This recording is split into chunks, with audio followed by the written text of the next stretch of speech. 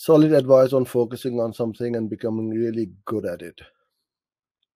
I was trying to do both Google and Facebook ads simultaneously, but it's very hard to keep up on both. Thanks for the help.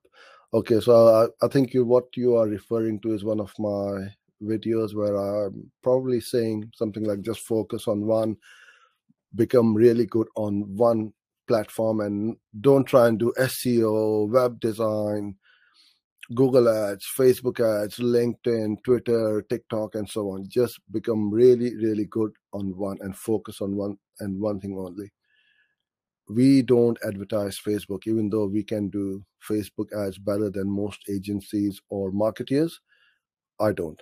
You won't see me set up or show or teach any videos on Facebook ads, right? All you see over here is Google ads and YouTube, which is part of Google. And that's what we do. I want everyone to see me as an expert in Google ads. And this is what I focus on.